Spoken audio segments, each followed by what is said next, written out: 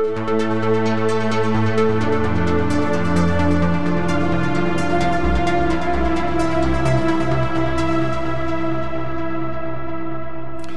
and welcome to the Sensibly Speaking podcast. This is Chris Shelton, the critical thinker at large, coming at you for another action-packed episode on iTunes, Google Play, Stitcher, and with video here on YouTube.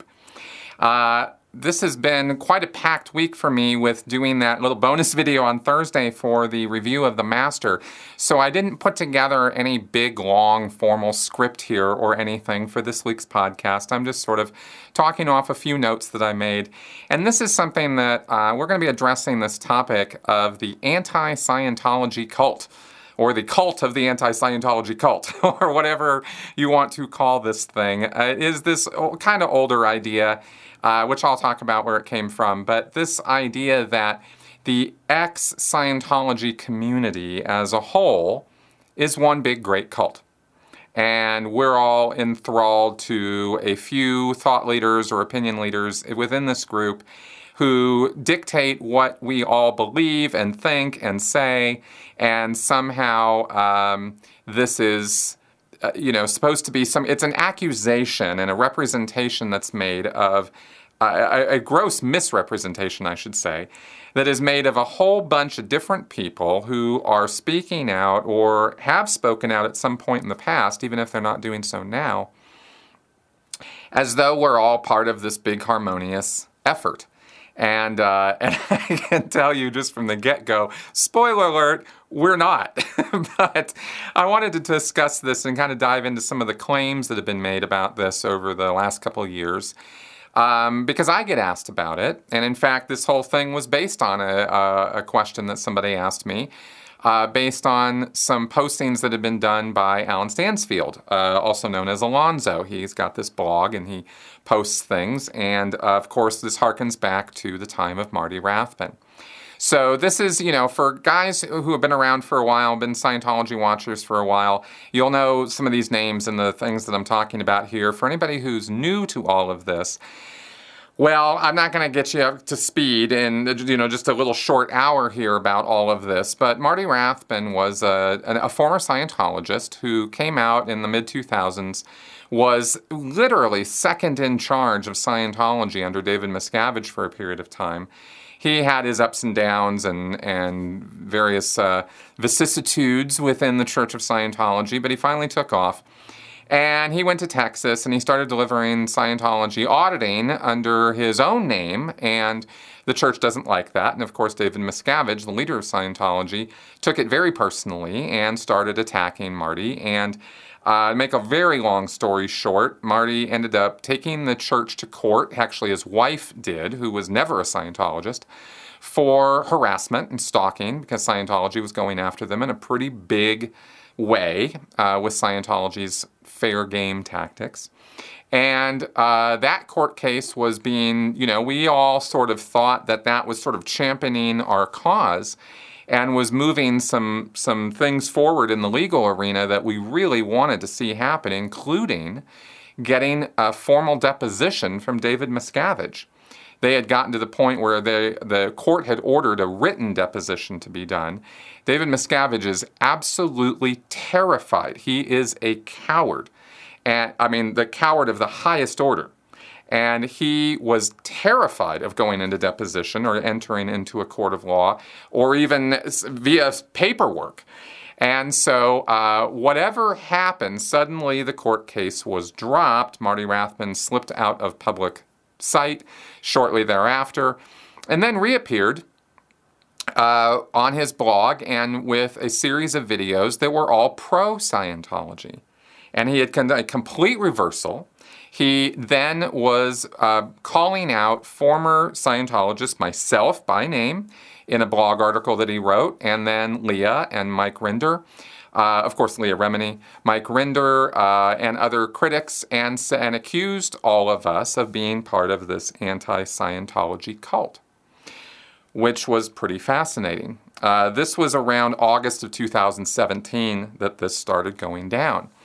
And it was a big, huge surprise. Lots and lots of people in the critic community and Scientology watchers who by definition are people who were never involved with Scientology but have become fascinated by it and have been following the work of, myself, Leah, Mike, etc. And Marty. Marty was a big critic in the X world, and he was really leading the charge in some ways, especially with this court case. But after he did his reversal and started speaking out against the critic community and saying how it was a cult, well, clearly a whole lot of people in the community had a huge problem with that. Nobody could really understand what was going on, and the basic assumption that was made was that the church had paid him off or had somehow found some kind of blackmail material on him or did something that the Church of Scientology does to take him out of the equation. And he also, by the way, totally screwed over his lawyers in the process of what he did, because they didn't end up earning a dime for any of the work that they did, and he fired and dismissed them all, and there you go. So that's kind of the short backstory on where this comes from, this idea comes from. Up until Marty posted blog articles and then made videos about the anti-Scientology cult, this was never a thing. Nobody ever, that I had ever heard of, had ever said or inferred or implied anything like this. So I don't know if it was his brainchild or some idea from the Office of Special Affairs that they gave to Marty in order for him to carry the flag and be the what do you call it, in the vanguard of the fight against all the people who had been rallying around Marty Rathbun and his court case and his cause. He had received monetary support. He had received moral support. There was a lot of people who were very invested in that court case and seeing it through. And it was a massive betrayal of the trust of a whole lot of people. Now, Marty Rathbun apparently doesn't care about any of that, and that's no surprise because it turns out Marty Rathbun never really cared about anybody else but himself. So there you go. Now, there was this guy, Alan Stansfield, sort of picked up the flag after Marty sort of did all these videos. He disappeared, and nobody really knows a whole lot about what he's up to or what he's doing. He disconnected from everybody in the ex-Scientology community. So one can only assume that he's been paid off financially by the church and went out in the worst possible way you could go out as a critic. And that's really too bad. But, lo and behold, Alonzo is the new torchbearer, and he has been posting articles on his blog, which is viewed by hardly anybody, and there's really not a whole lot of reason to talk about it except that I've been asked about it. So I thought I should address this whole thing really head on and sort of debunk this entire concept of an anti-Scientology cult. The idea that that all of us are unified under any banner at all is just complete nonsense, as I'll go into in some detail here. The claims basically that are made about the critic community or the ex-Scientology or Scientology critic community is there's a few claims. Okay, first off, the claim is that there is no such thing as brainwashing. That is a fantasy, doesn't exist. There is no psychological or social science behind it of any kind, and how and it's just pseudoscience, and why do we talk about that?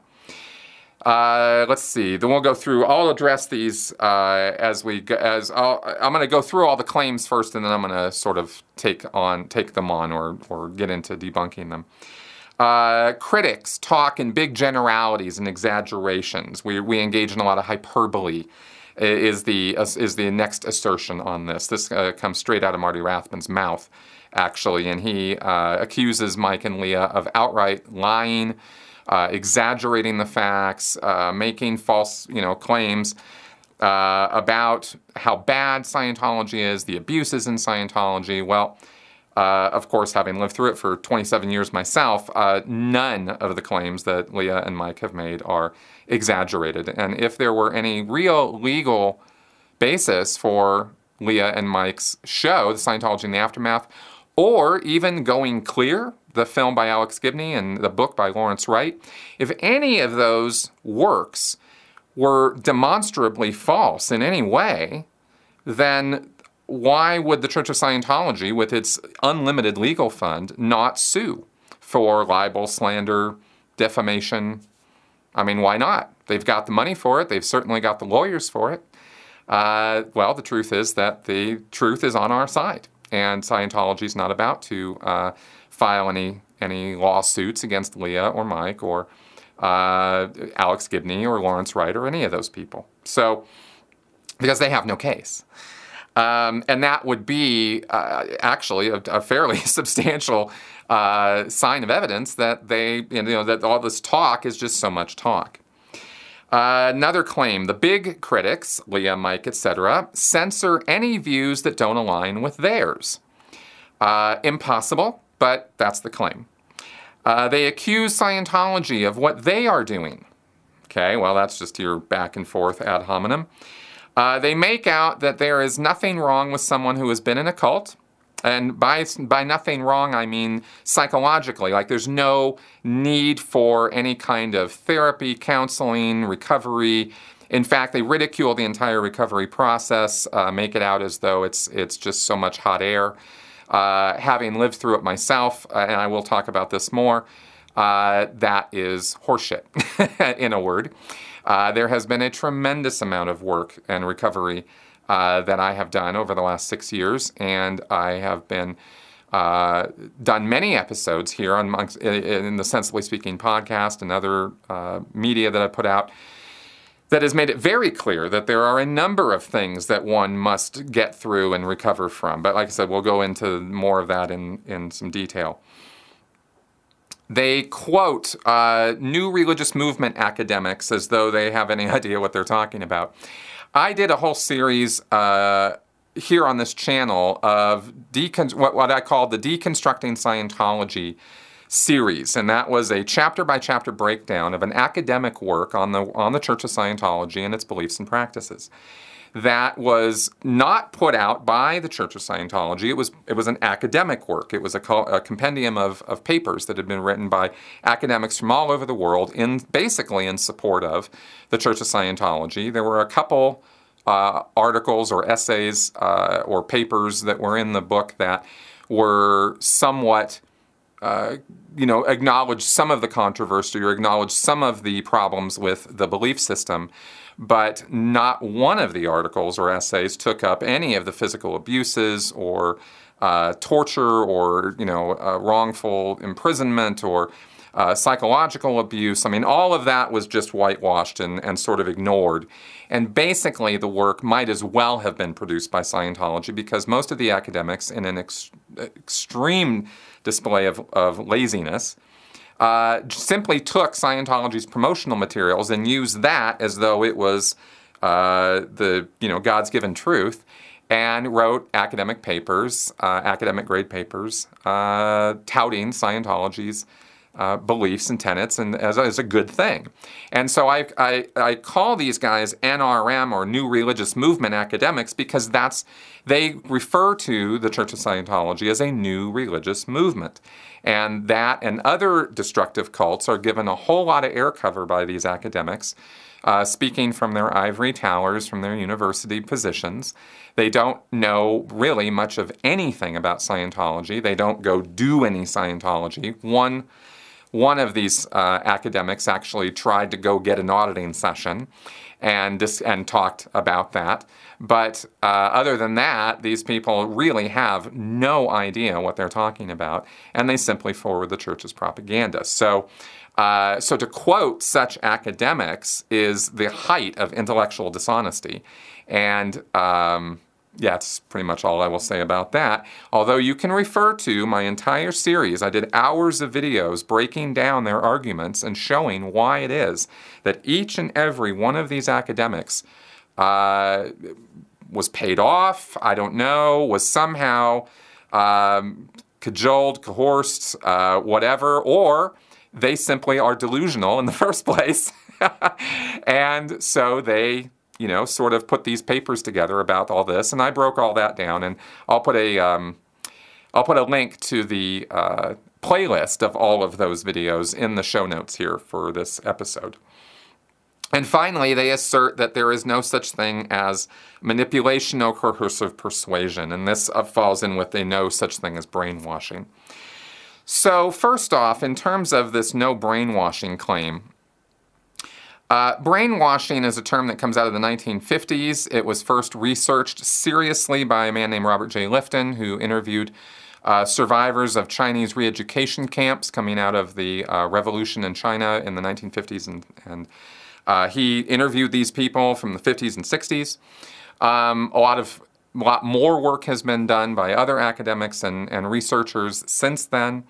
And so in the 50s, there was this sort of fear, this sort of communist propaganda and paranoia about brainwashing and about a Manchurian Candidate. And they even made that movie with Frank Sinatra, which was remade years later with Denzel Washington, called The Manchurian Candidate, where you could supposedly take somebody and put them through a series of abusive, torturous processes and implant in them the idea or command to, say, assassinate a political leader or somebody else of importance.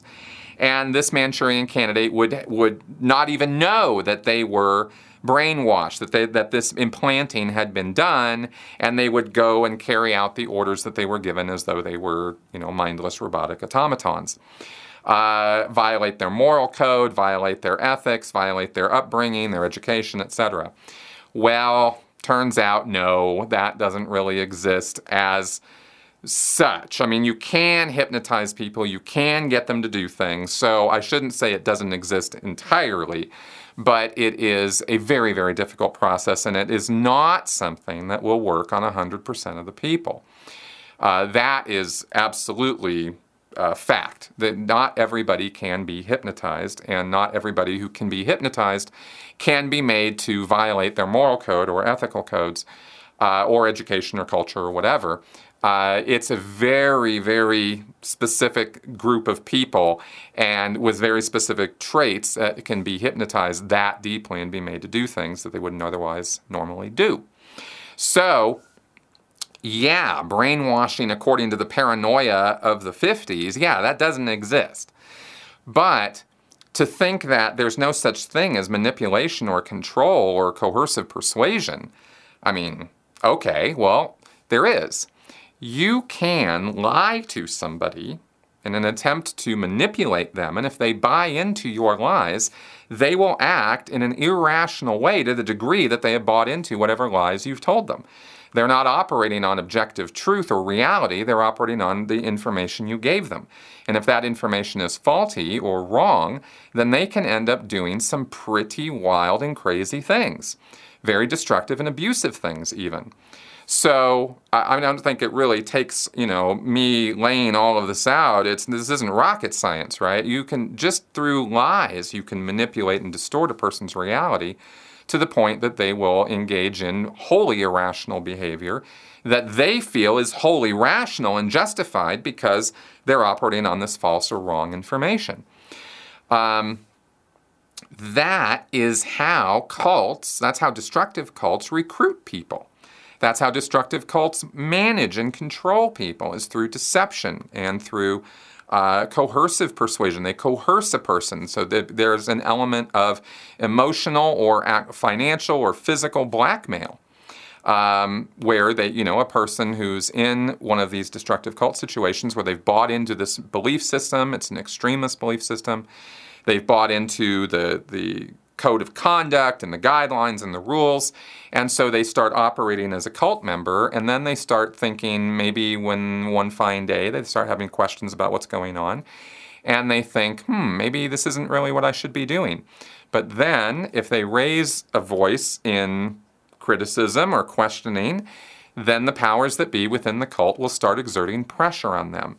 That pressure is both peer pressure and authoritarian pressure, and the pressure is all in the direction of getting the person to see that they are wrong and the cult is right, and if they don't kowtow and start, towing the line, then shunning or disconnection is an ultimate price that could be paid. But there are lots of little prices that can be paid before you get to the shunning. It's not 0 to 60. There is a whole lot of in-between steps where a person will be made to do degrading or debasing physical labor, will be made to accused of wrongdoing. In Scientology, you are told that the only reason you're critical of Scientology at all is because of your own, what they call overt acts, your own sins, your own moral transgressions. And they assert this quite heavily, and they make you sit in a room and write down all of your moral transgressions or your overts for hours and days on end. I have been through that process, and I have made other people go through that process when I was in Scientology. So this isn't just some fanciful sort of imaginatory line I'm making up here. This is what we used to do. And that kind of pressure on a person, compounded with the belief system and the guidelines and all the rest of the thing that they've bought into, it's called milieu control. This goes back to Lifton again from the 50s, right? I even have his book back here. It's one of the books I have in my library. This milieu control, this control of the environment, is very, very important for a destructive cult to operate at all. So people can be pressured through all kinds of means and ends to kowtow and toe the line. All of that is the kind of thing that we would now refer to as brainwashing.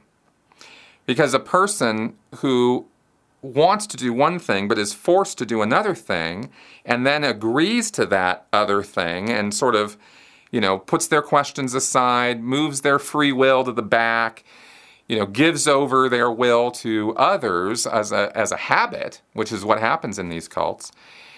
This is a person who is not operating on their own free will. They are being manipulated. They are being guided. They are being pushed in various directions. And can a person overcome that?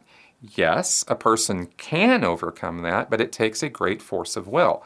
And not everybody is equipped to deal with that kind of pressure or deal with that kind of individuality, expressing their own individuality, right? A lot of people are very, very shy, very, very timid. They are not particularly willing to stand up, arms akimbo, and look around and say, I am me, and everything I have to say or think is what I will do. People want agreement. They want to get along with other people. So these kind of pressures can make them feel very uncomfortable. They're designed to make them uncomfortable. So that's the sort of, those deceptive practices and blackmail and coercive persuasion and these kind of things that are done to people, these are done on purpose. This is not, this isn't an accidental manipulation. This is a very direct and very forceful and very purposeful effort on the part of the cult leader and his lieutenants or his or her lieutenants and subordinates to exert pressure on the membership and keep them in line. So that's the kind of thing we refer to as brainwashing. At least that's how I think about it. And every time I've talked about it, these are the kind of things I've talked about. I have broken down all of these mechanisms in great detail in my podcasts and videos. Now, there is a thing here that people are going to favor their own group no matter what or how arbitrary that group is. See, there's another phenomenon. There's so many psychological and sociological sort of principles or phenomena at work with all of this. And one of them is the basic fundamental social personalities that we all have. It's built into us to be social animals.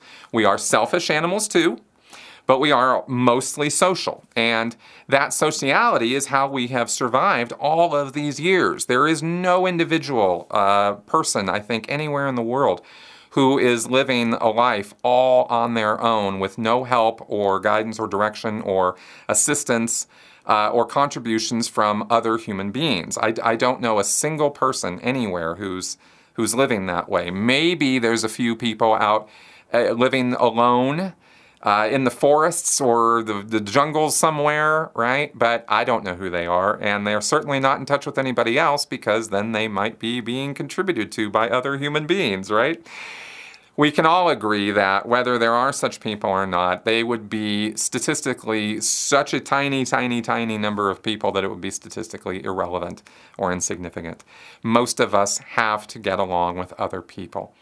And our minds are tuned towards tribalism. It's built into us. So modern human beings can group on almost any arbitrary idea at all. You could take a group of people, bring them into a room. In fact, this has been done. Studies have been done on this, and I'm not going to cite them all here and read from them. I'm just going to tell you that studies have been done that where students, for example, have been taken into a room and by the toss of a coin, divided into the reds and the blues, or the guys who like soup and the guys who don't. You can take any arbitrary division, and as soon as you have split people up, immediately they start tuning in to in-group mentality with the other members of their group. They might not have anything else in common but this one thing that they have been divided up into. And so you might have the reds and the blues, right? And the reds are their brains are automatically tuning in to favor their teammates and actually have some antipathy towards the opposing team or group. And that will actually affect their perception of the other group and their perception of their own group. This is called in-group and out-group. Lots and lots and lots of studies and science are behind all of this. And we know that there can actually be changes, skewed perception, vision, hearing, between, for example, let's say somebody in the red group makes some innocuous comment about something. Well, the people in the red group are going to, they're not going to take offense at that innocuous comment. But if the same comment were made by somebody over in the blue group, what? He said that? That scumbag, right? I mean, it automatically, this all just immediately starts happening because we're instinctively built to do this sort of thing. And there's lots and lots and lots of science explaining all of that. So people will, they're automatically group-oriented and in-group oriented and out-group oriented, right? I think I'm making getting the point across there. But let's take a look now. That all being said, you could then say, well, Chris, you said earlier that there is no anti-Scientology cult because, there's this group of people who are all ex-Scientologists and they all identify as ex-Scientologists or Scientology haters, or they don't like Scientology, they want Scientology to be gone.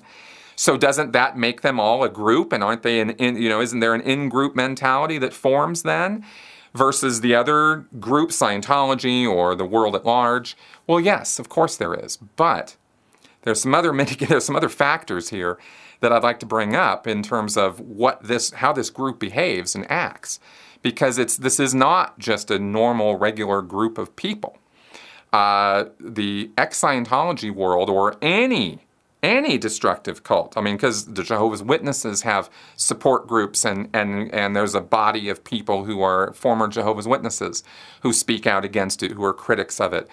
Everything I'm saying here applies to them too, or the former Mormons, or former Hare Krishnas, or former Democrats. It doesn't really matter.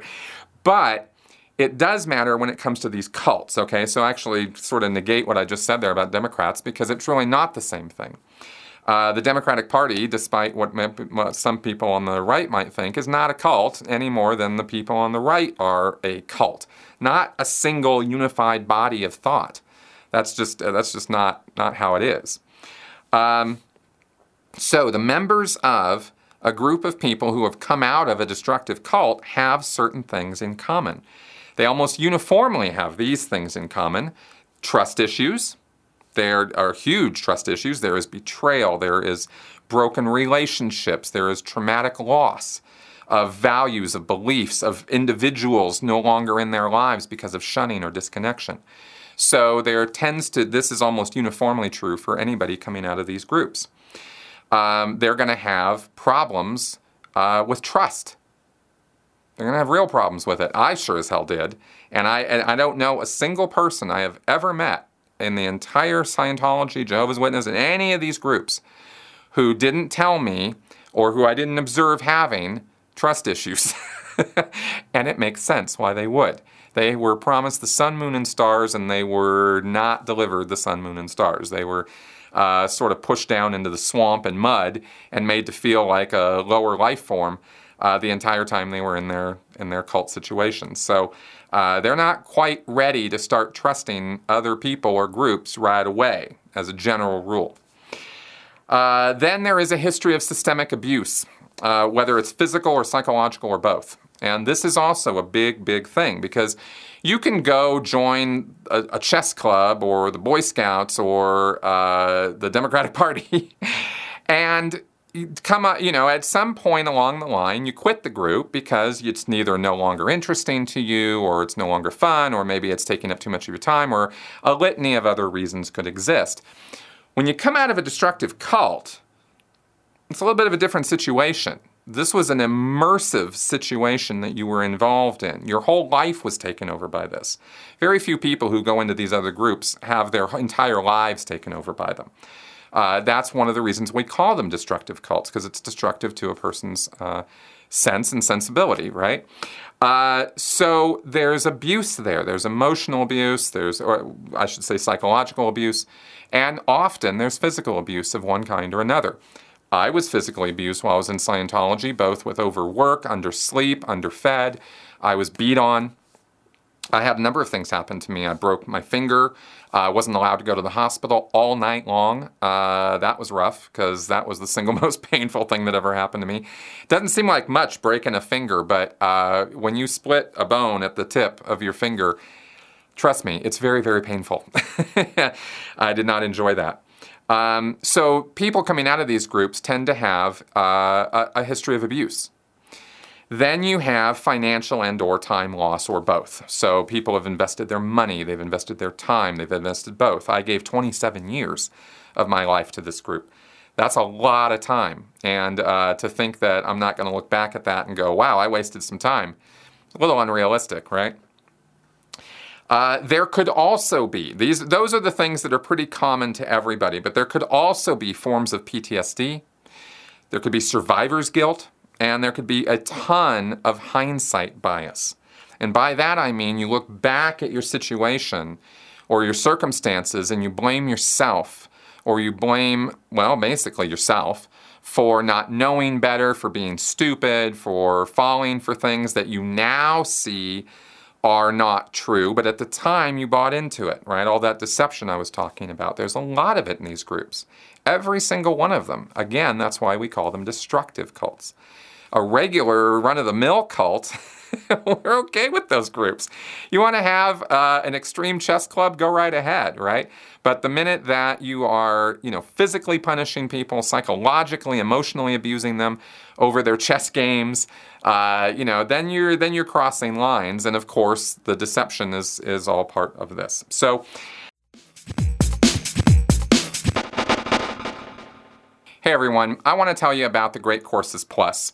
The reason I want to tell you about this is because this is a resource I believe in, and it's something that promotes all of the ideas that I have been promoting on my channel for years.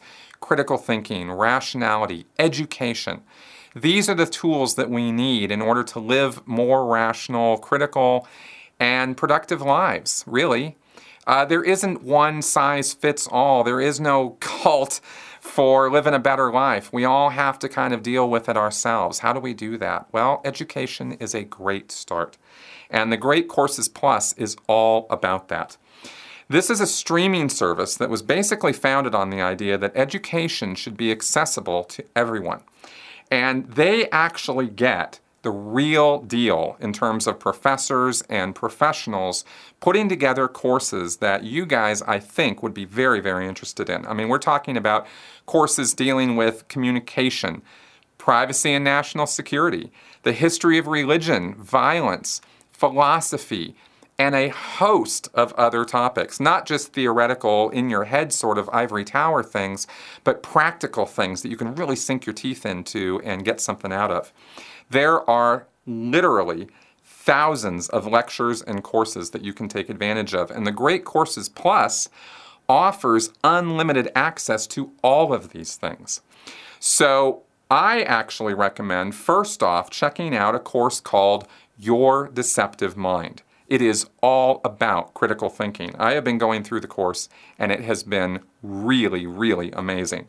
And right now, because I'm doing these advertisement spots, the Great Courses is offering you guys a special limited time offer. It's a full free month of unlimited access to the entire library. You can hook up right now, get on the Great Courses Plus, and check out everything you want in a month for free. Okay, that's what you can do with this. I have to sign up using the link that I'm showing on screen right now, which is thegreatcoursesplus.com/critical. It is very critical that you use that URL, which is why I've also included it in the show notes and description below. Start your free month now. Sign up at thegreatcoursesplus.com/critical. That's greatcoursesplus.com/critical. I hope you do, and let me know in the comments what you think. Okay, status is often still a thing. People come out of these groups, they're very insecure. Status is, the hierarchy within the cult is generally something that the person lived their entire life around. They wanted to move up in status. They wanted to get closer to the cult leader, whether that was through intense belief, whether that was through trance meditation, whether that was through joining staff and then the Sea Org in Scientology, moving up the ladder, going up the bridge to total freedom in Scientology, moving up the OT levels. There's tons of status connected with that. People define themselves by that status. And when they come out of those groups, that status no longer means anything. No one in the big wide world cares what OT level you did. They don't. Nobody cares. It doesn't mean anything to anybody.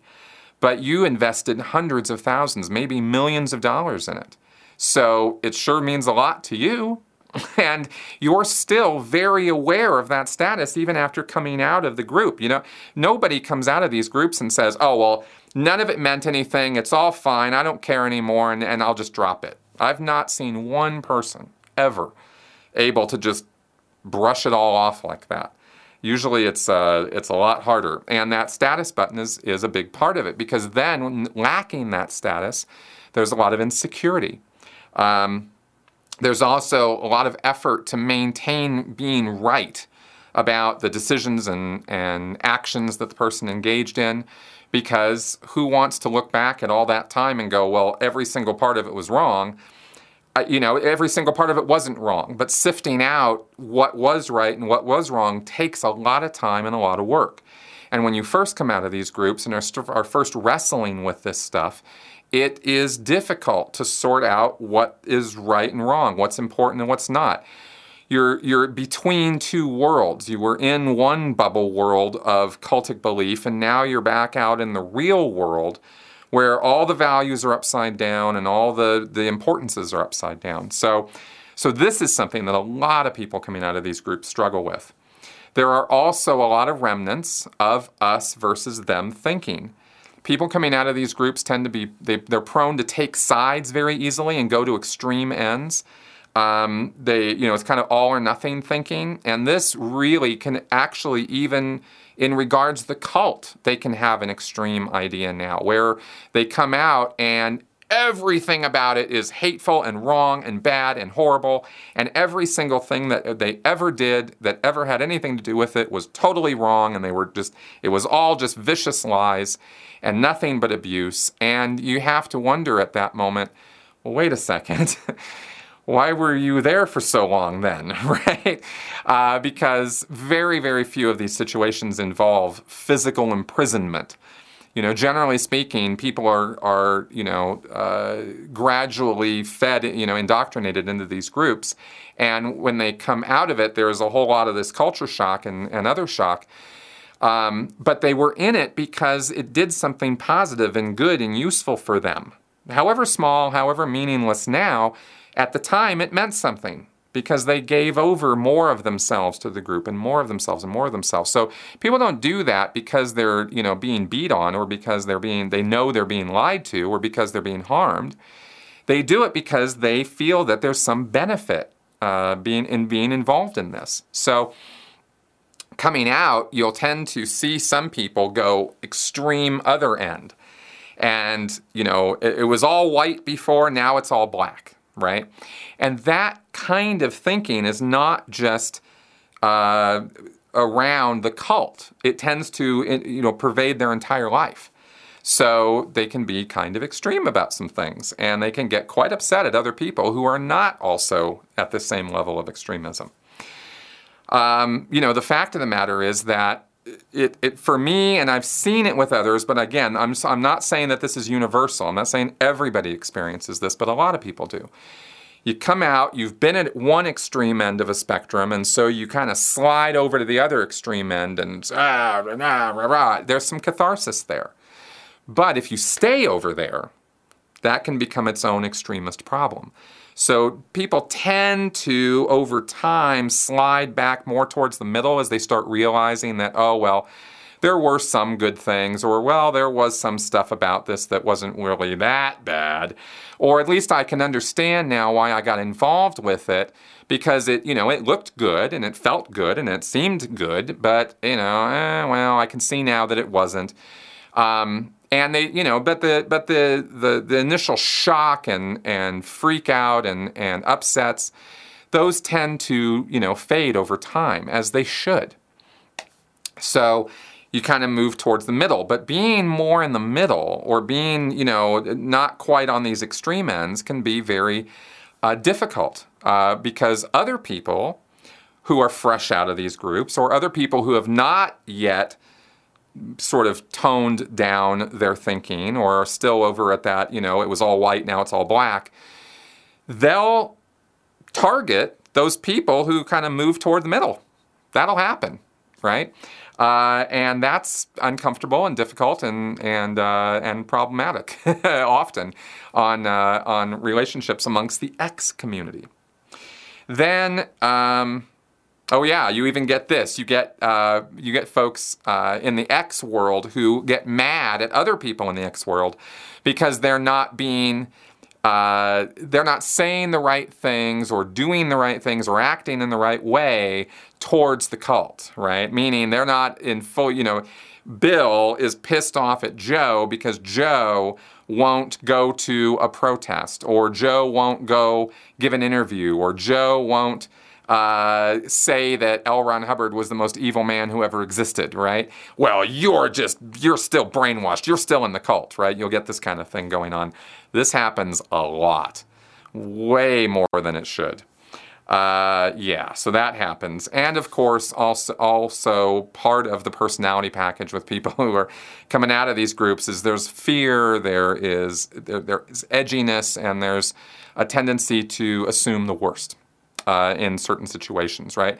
And it's all sensible, and it all makes sense why a person would be in this kind of a state. They have been betrayed. They have had their values turned upside down. I mean, you get the idea. To assert, as Alonzo has, that people in such a condition don't need any help or therapy or counseling is not just ignorant. That is actually just wholly irrational. I mean, you could use some help from some people who have a bit of an objective view about the whole process and what's happened, and to kind of guide the person and help them out, and maybe help them figure out a softer landing back into this real world that everybody's living in, right? Not everybody needs counseling or therapy, but then again, would it really be so bad or harmful? I mean, I've gotten therapy. And I know lots of other people who are involved in Scientology and other groups who have too. And it was, so far, almost uniformly helpful for the people that I've talked to. Certainly helped me out, and I didn't even get that much of it. But you don't necessarily need, in Scientology you get thousands of hours of auditing. Well, maybe just, 10 hours of some therapy might help find some things that might help chill some of that stuff out, Okay, so that's the first part of this that I wanted to kind of talk about, is sort of the nature of of where people's heads are at in this community, in any of these ex-cult communities, right? There's a lot of tempers flare very easily. There's edginess, and like I said, there are trust issues. There are massive trust issues. So by that, I mean that a small betrayal, a small lie, a small deception, a small problem, a small issue between two people in the X world, somebody out in the real world who's never been involved in any of this might look at their disagreement or problem or upset and go, well, what's the big deal? But these two folks who have the upset, it's the biggest problem in the world. It's huge. It's nuclear, right? And relationships break up over this kind of thing. I am sorry to say I have engaged in that myself over the years. It's, I have had a temper. I have gone off on people. I have said things I have later regretted. I have unfriended and disconnected from people over nothing. Really stupid stuff. I'm sorry that those things happened. I wish that they hadn't. I wish that I had been able to be more even-tempered and more understanding and more objective. I mean, that's what I preach here. But, it's difficult. Life is life, and emotions are emotions, and these things get the best of us sometimes, and I'm no exception to any of this. So I've lived all of this, and this is what I'm talking about here. Then you run into this other thing that happens in these communities, which is factions. This is the number one reason why the whole anti-Scientology cult, quote unquote, assertion is so much hot air. There are personalities in these communities, right? There always will be. There will always be opinion leaders or thought leaders in these groups. In the ex-Scientology world, it's a small number of people. I'm not even going to get into naming names or talking about the different groups because it doesn't matter. They change. They morph. One person will be in one group one day, and then there'll be some betrayal or some problem or some issue or disagreement, and then they'll slide over to another one. There's alliances are changing all the time. Relationships change. It's all really rather soap opera-ish and silly. We all try to, in our more lucid moments, I think, we try to see that we're all fighting the same enemy, which is, of course, Scientology in my case. I've broadened out to all these destructive cults now, but we can lose sight of that with the personality conflicts and differences, or when one thought leader has one idea and another thought leader has another idea, and they're interpreting, let's say, some passage in the cultic works, and one group thinks it means one thing, and the other group thinks it means another thing, and they can have these wars over this stuff, and it's just so much drama. So much nonsense, and it's kind of dismaying how stupid and simple some of these disagreements, the basis of some of these things. It really is.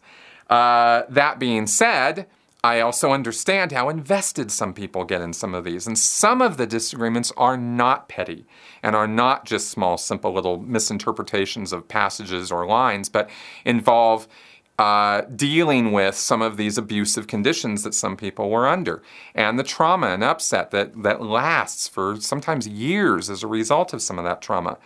And when a person's in an edgy, anxious, fearful place because of that, and somebody says the wrong thing and triggers them, it can be a war.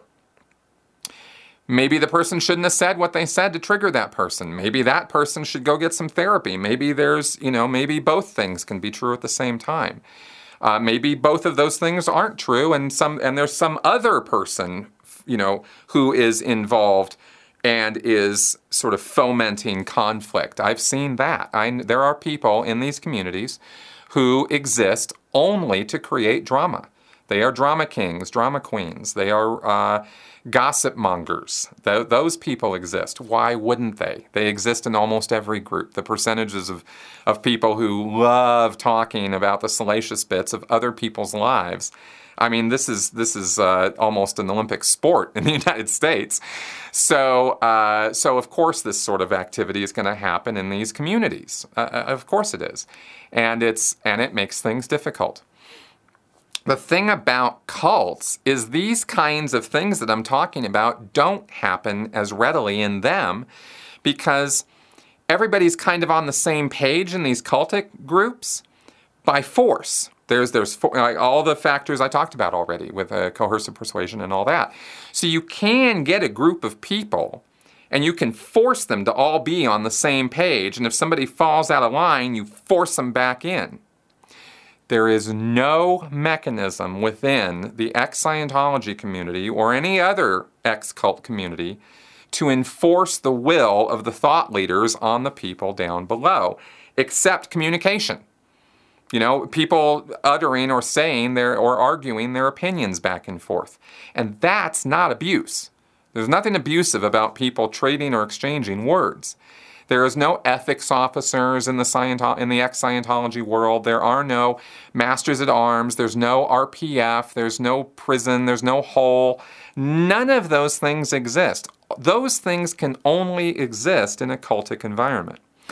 So to assert that that the ex-Scientology world is a cult, how? You see what I mean? There is no mechanism to enforce the will of the thought leaders except communication. And that is real world. That's how the real world works, right? And unfortunately, we live in a society now where free speech has taken on some very strange ideas connected with free speech and with abuse, right? And by that I mean that there are people who think that words alone are somehow physically abusive or harmful to people when they are not. They are just words and ideas. And expressing those words and ideas does not threaten the lives or livelihood or anything of other people. And I know there's a ton of people right now thinking, Chris, you're wrong. What about the Nazis? What about this? What about that? Listen to the words I'm saying. The words themselves cannot hurt anyone. That is what I just said. That's all I said. Words do create action.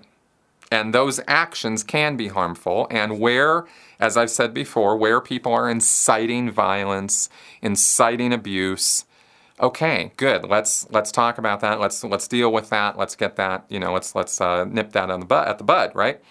But expressing one's opinion about an idea, no, that's not abuse. There's nothing wrong with that, and we shouldn't be censoring ideas like that. So that's really the only mechanism that exists in the big wide world, in a general sense, to enforce the will of these thought leaders. So it's not a cult. Doesn't fit any of the characteristics or descriptions of said cult. So that's my assertion on that. I am curious and interested in what you guys have to say about this. Those were all of my immediate thoughts on the subject. I'm sure I could have probably come up with more to say about all this, but I think I've given it a pretty good overview. Any questions, comments, or feedback you guys have on this topic? Anything else about it you think I might need to address that I might have forgotten about or missed in this episode? Let me know in the comments section, and maybe I'll take it up in a future episode. Thanks for coming around and watching. Please check out my Amazon storefront for any books that I have recommended reading, because there are some really good ones there. You can check out my critical merchandise at the Spreadshirt store. Link is below. And of course, if you're enjoying my content and what I have to say here, consider supporting me through Patreon, because that's what keeps the lights on and keeps the show being produced. All right, guys, I will see you next week. Bye-bye.